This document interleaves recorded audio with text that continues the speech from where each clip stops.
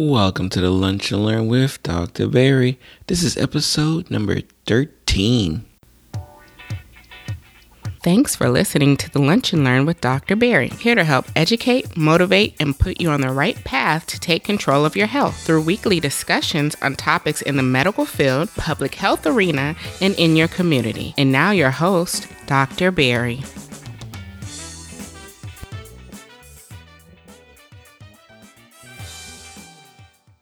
And welcome to the Lunch and Learn with Dr. Barry.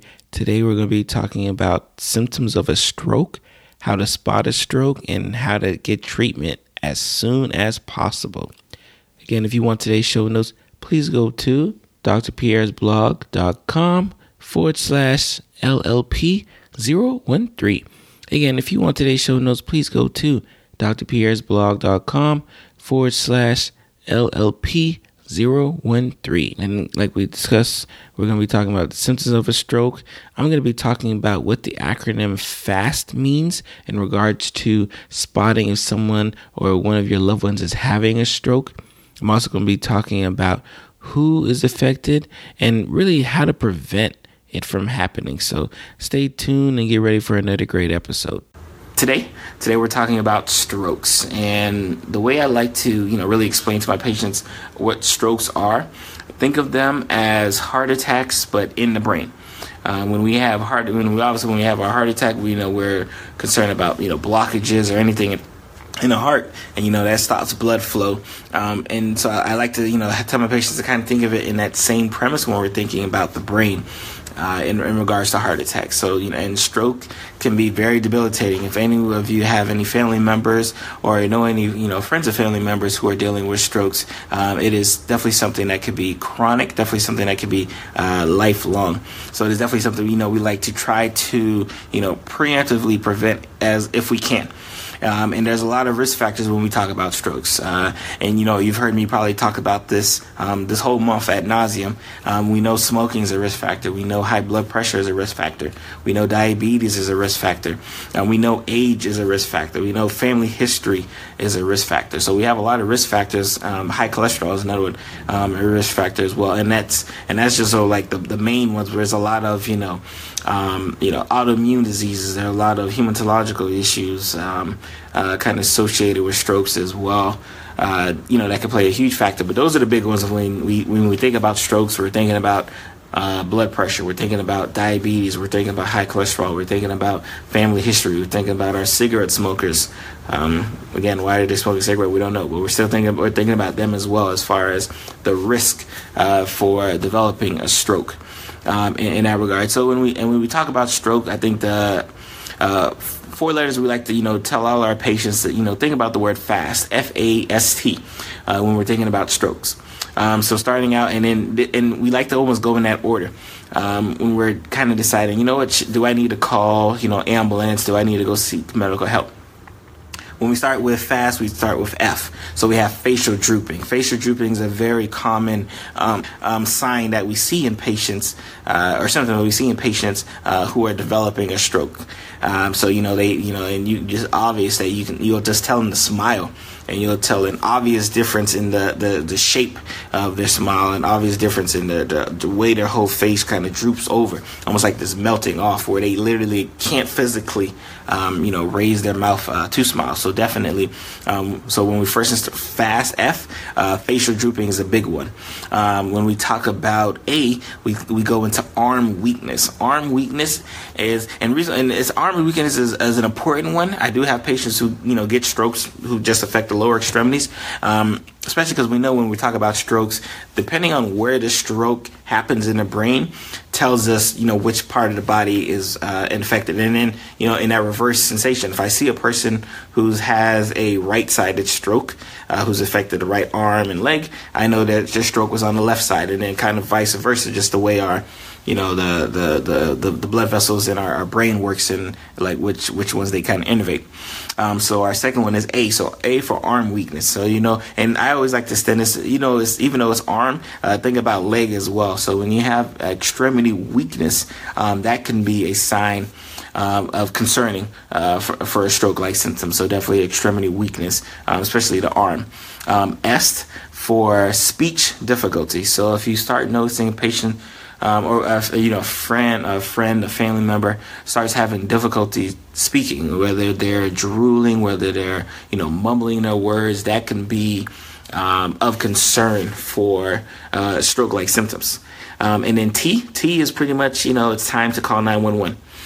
Because if you get into the point where they have the F, they have the facial drooping, they have the A, they have some arm weakness or leg weakness, they have S, they have some speech difficulty, and it doesn't have to be all three. They can have 1, 2, or 3. Most of the time they do have a combination of the three. If you see those symptoms, they're definitely time to call 911 to get some help in that regards, because again, especially when it comes to stroke, the sooner they can see a physician, sooner they can seek medical professional help, the more likely are they, one, to survive, because depending on where the stroke is, this can be life-threatening. Two, it can help us, treat the problem much quicker. Let's say if their blood pressure is 200 over 100, and they're having a stroke because of that, getting them to seek, getting them in the ER as quick as possible is enough to, bring that blood pressure down and make sure that they don't have chronic symptoms moving forward. And then I just want to kind of give some other very more or less common symptoms, but then definitely symptoms that we should always be concerned about. We talked about the weakness of pretty much, and that kind of fell under A as far as weakness of any part of the body. Numbness or pins and needles feeling, as well as definitely a concerning sign or symptom for a patient dealing with a possible stroke. Trouble walking, gait disturbances. Again, if they're just kind of off balance. Because this, depending on where the stroke is, it may not give you facial drooping. It may not give you speech difficulty. It may not give you arm weakness, but maybe all of a sudden you really can't walk how you normally walk, and you notice your grandma, your grandpa, mom, dad, and again, I definitely talk a lot about them because this is usually age related. Usually, the older you are, the at a higher risk you are to get these strokes. Not to say that my young patients can't get it, because I know my young folks watching. You guys think y'all invincible, y'all not. But the more likely scenario is that you're older. Your mom, your dad, uncles, grandma, grandpa is more likely going to suffer from a stroke than you do. We talked about the blurred vision, dizziness, headaches. Sometimes they're confused. They don't really know what's happening, what's going on with the situation. Sometimes they just act differently. Their behavior, their mood changes. Sometimes, their eyes. Their eyes is a big one. Difficulty like kind of tracking their eyes. Difficulty like visualizing things can usually kind of associated along with the blurry vision, and just depending on, again, where the stroke is at. Muscle stiffness as well. So definitely a lot of signs and symptoms that we should definitely be concerned about when we're thinking about, are you having a stroke? Is mom and dad having a stroke? And it's definitely something that, especially from a medical professional, I see patients in the hospital, as well as patients in my outpatient clinic here. And I've seen them on both ends. I've seen patients, right when we get them inside a hospital and we're able to control the blood pressure and we're able to make it so that they don't have, the paralysis. So they don't have, needing someone to kind of help them, bathe and all these things here. And I've seen them on the other end where, we're able to get them, we're able to treat them soon enough where they have zero symptoms. And the big thing, especially from a primary care standpoint, when we're dealing with our patients who have high blood pressure, when we're dealing with our patients who have diabetes, when we're dealing with our patients who smoke, when we're dealing with patients with high cholesterol, these are some of the things, we're trying to, save them from, especially with my younger patients, they, because they're invincible, because y'all invincible. They tend not to worry about a lot of the end stage problems that can occur. And, and medicine these days is amazing, right? So in the old times, you may have had a stroke and, that may have been it for you. You may have been, dead from that stroke. Pretty much not anymore.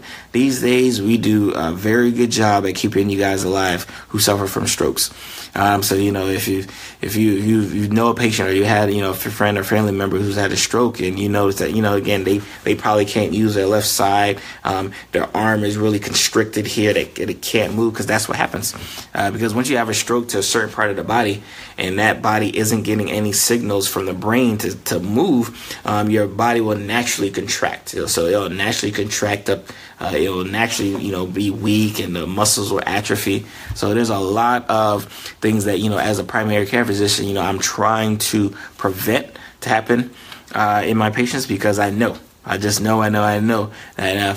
if all it takes is me, getting you on the right medication early, and we don't have to deal with any of these problems. Thank you for listening to this episode of the Lunch and Learn with Dr. Berry.